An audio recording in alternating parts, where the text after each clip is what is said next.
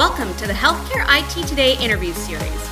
We feel lucky to be able to talk to so many smart, passionate, and knowledgeable people in healthcare. Now, we're taking our favorite interviews and sharing them with you. So sit back, relax, and enjoy perspectives on the world of health IT. Hi, everyone. I'm John Lynn, the founder and chief editor at Healthcare IT Today. We're excited to bring you another in our interview series. And today we're talking about SDOH, or Social Determinants of Health. And our special guest is Tim Souther. He's Senior Vice President and General Manager of Data Solutions at Change Healthcare. Welcome, Tim. John, thank you for having me. I hope you and yours are safe in these challenging times. Yeah, well, I imagine SDOH has changed for all of us in these challenging times. But let's, before we dive into the topic today, how about you tell us a little bit about yourself and Change Healthcare? So Change Healthcare is one of the largest independent health IT companies. Every day, 14 to 15,000 dedicated employees of Change Healthcare are focused on inspiring a better healthcare system in the United States.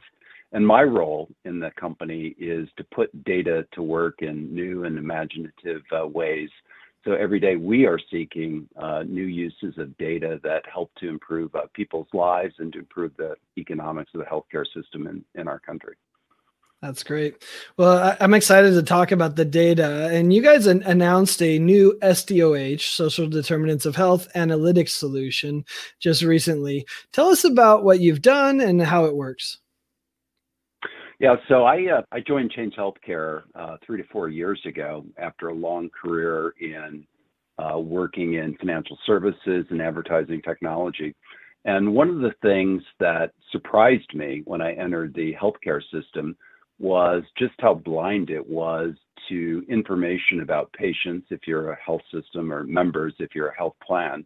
There were blind information about people of their life circumstances. So they could tell you a lot about the clinical care that they were delivering, but not so much about their health literacy, their income, their wealth, access to transportation, challenges in their life. And as you know, it's those factors that drive our health and wellness. Something on the order of 80% of our health and well-being are determined by those factors. So we saw this great gap between something that was having such an outsized impact on people's lives, yet the healthcare system wasn't doing a great job of capturing it. So we decided to do something about it, and that was the announcement that we made. We look forward to talking to you about it. Yeah, so, my audience has heard all about SDOH, right? We've been to all the conferences. We know all the numbers. It says how important this is, how much it costs healthcare. All of those things are very familiar to the Healthcare IT Today audience, and the need to solve the problem. I think the challenge I've always had is kind of twofold. One is, how do you get the data to the right people? And then two, how do you enable those people to use that data to actually do some good? So let's talk about the data, since you kind of said that's one of the things you're working on, right? What data are you using for this solution? Is it largely the clinical data? What other sources are you pulling in? So Change Healthcare has a business of capturing and de-identifying data where allowed by contract and by law. And we have a database now of about 33 billion care events going back to 2012. So we know a lot about the diagnoses and the care and prescriptions that people are receiving from clinicians across the country. The blind spot that we saw was everything else. So where do you go, to go get information about the circumstances of life, because the healthcare system is not capturing it. So I spent many, many years in financial services and in the advertising industry. So I happen to know a lot of data sources that have that type of information. So we spent a lot of time evaluating alternatives. And for a good portion of the past year, we evaluated those alternatives and, as importantly, spent time integrating it. You would think that would be easy to do, to take information about a patient that shows up in the healthcare system with information from geodemographic sources. You would think that would be easy. It is not. So we had a substantial amount of time to integrate information, from de-identified claims with, popular geodemographic sources, and that's what we've done. And now we've got this foundation that allows health systems and health plans to reliably understand what happens in the doctor's office with what is happening outside the doctor's office, and that's the foundation of the announcement that we made. Yeah. I mean, you think it would be easy, but anyone that's done any sort of patient identification knows at least that challenge is a basis. So it is hard. What are some examples of the data that you think will be most useful from this? Is it the housing data? Is it, we always talk about where they live determines their health, things like that. Is that the data, or what are some examples that you think will be like, oh, this data is going to be really impactful? Well, those examples and more. I mean, the core reality is we all experience healthcare differently.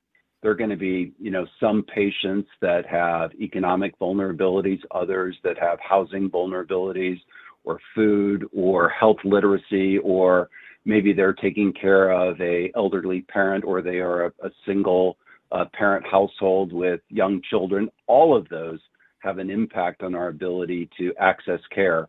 And different health systems, different health plans, they find that the social determinants are going to vary dramatically across geographies, and that's part of the service that we provide, is to help organizations understand those differences. So, we've done work where we've looked at the economic stability of households, and to no one's great surprise, if you lack means, you are more likely than not to head to the emergency room.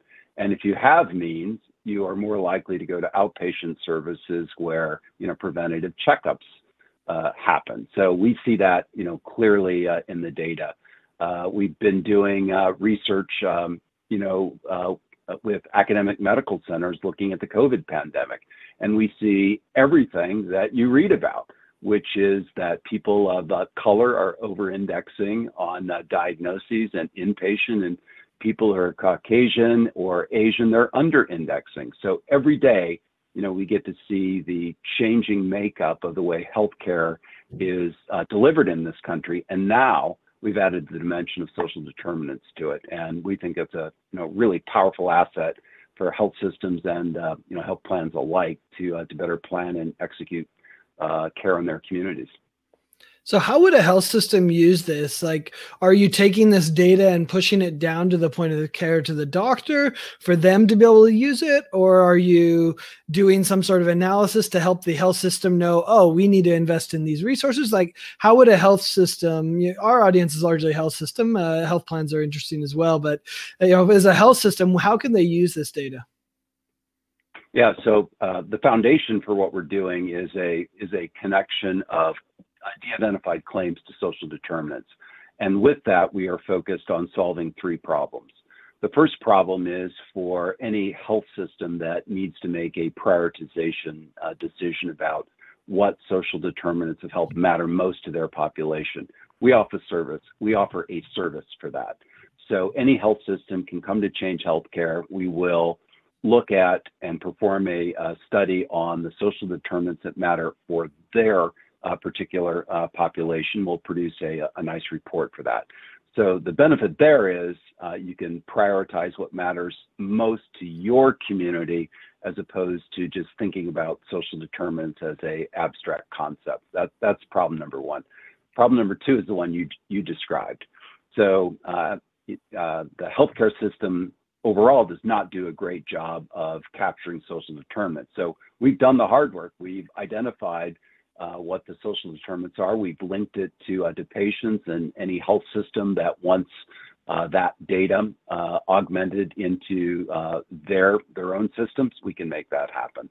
And then the third is for those that want to do advanced data science, so they want to do their own modeling for their own population, we have a secure environment where the de-identified claims data, along with the major social determinants, is already pre-aggregated and ready for data scientists that want to go do research on it. Yeah, that's great. I love the three frameworks. That makes it really interesting.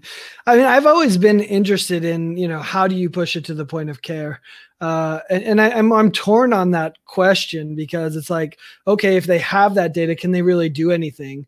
But there is some stuff a doctor can do. They can prescribe a generic versus, a name brand, or they can look at alternative therapies if they can't afford a certain drug. I mean, so there are certain things. It's just, I think it's going to be an interesting challenge, that next step, which is how do you treat it? But, how should a clinician use this data once they get it? Do you have any examples there? I mean, I think the one case makes sense. A health system, where do we prioritize our partnerships, right? And things like that. Even in ACO, it makes sense as we move to value-based care and all that. How about a clinician? How should they look at the data? Well, having a perspective into the factors that are affecting their patients' health and well-being beyond the clinical experience is a great place to start. So the first step is to actually have the information at their disposal so that they understand those factors.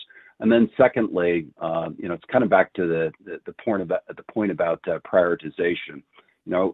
There's only limited resources that every health system has. So understanding, where the most significant impact is likely to be had. That's where, if I were a health system administrator, I would be focused on, is trying to understand what patients in my community would most benefit from particular community programs. Yeah, you can already see the meeting at the medical groups meeting together, and all the data has been pushed there, and they're like, "Hey, we have a new partnership that provides housing," and the doctor's like, "Oh yeah, I had 5 patients last week who needed that." If they've had that information, that might be the first step. So that's pretty interesting. Is there any data that you don't have yet that you really want, that you're still working to get? Yeah, I got one more idea for you on the other one. You've got Sure. my mind kind of still processing your question. One of the things that strikes me is the way that research is done in this country, and we're in a pandemic right now, right? And thankfully we have very promising vaccines on the horizon. But the way that those drugs are trialed, how representative are they of the diversity of populations that practitioners are actually going to serve? So one of the things that we've been doing is working with academic medical centers across the country to do all kinds of observational research. Again, we all experience healthcare differently. So understanding the way that particular therapeutic interventions are experienced by various ethnicities or people that may have adherence issues because they don't have access to care. That study that is being done by academic medical researchers is going to make its way out to practitioners. So imagine not just having the social determinants of health information about the patient, but the implications that the smartest minds in America who are doing research on it. Now imagine having that at your disposal as well. So I think those are probably the two tangible things I would think about as a clinician. Information that we don't have. We spent a lot of time on this. So we looked at how what factors indexed to healthcare utilization. So we think we have a pretty good start at it, and our ambition is to continue to add to it. So we started with geodemographic characteristics, so healthcare literacy, income, wealth, presence of children, presence of elderly, transportation, food vulnerabilities. The wearables type of data is intriguing to me. I think we have some challenges to make sure that all gets properly de-identified for research purposes. But I wouldn't be surprised to see wearables and genetic type of information make its way in. But those are not for today. That'll be at some point in the future. Yeah, it's interesting to see the mix of those, because I think those are two areas that separate people are working on, right? The SDOH data versus the clinical data, right? FDA cleared, collected by the doctor, and then the wearable kind of personal consumable, which is not that medically relevant, but it's becoming more and more. I mean, I just did an interview with AliveCor, the most medically relevant personal health data that there is. And I think we're going to have more of it. So it's going to be like, how are these going to combine and not, I think that's going to be the next decade. It's going to be super interesting. So well, we're absolutely focused on that. And one of the tricks on that, not tricks, one of the critical parts of that is making sure you do that in a regulatory compliant way. Right. And this is something that we are deeply, deeply focused on. The last thing that we want in our desire to better understand what affects patient outcomes, the last thing that we want is to do that in a way that trips over the very important privacy, regulations and protocols that are in place. And it's that third solution that I described where we make available this analytic environment. It actually has inbuilt with it an always-on compliance feature. So any analyst who's in there exploring a hypothesis about their patient population, every single query is checked for HIPAA compliance. Every output before it gets output is checked for HIPAA compliance. So we are as excited as we are about the combination of this data and the potential to improve people's lives. We are equally excited about making sure we have the appropriate compliance and governance to make sure that it's done in the right way. That's awesome. Great. Well, it sounds like you have a pretty comprehensive solution. You've put a lot of thought into this. I mean, we've been hearing about SDOH for so long. It's great to see solutions really coming to market. What's next for the solution? Well, the work that we're doing with academic medical centers, I think is important. It's said, if you want to go fast, you go alone. If you want to go far, you go together. Mm-hmm. And this started on a journey when the pandemic was declared, and we began isolating claims data, so tests and diagnosis and inpatient and hospital discharges. We started isolating all this data for the brightest researchers in America. And that really was inspiring to see these people hard at work, trying to understand this terrible, terrible disease. And that also gave us motivation to build upon that. So we want to continue to support those research efforts that look at the interrelationship of what happens in the doctor's office with what happens when people are out living their lives. And it's not just a Change Healthcare story. The Change Healthcare story, along with all these wonderful researchers who are working every day, to make healthcare better in this country. Yeah, that's great. And it really is a team sport that we're working on. And to solve this problems, no one's going to do it themselves. Even though Google, Amazon, and all those like to try, it seems. But no, it is exciting time. As I look at SDOH, going back to where I started, to me, there's always been two problems. One is, how do we get the right data to the right people?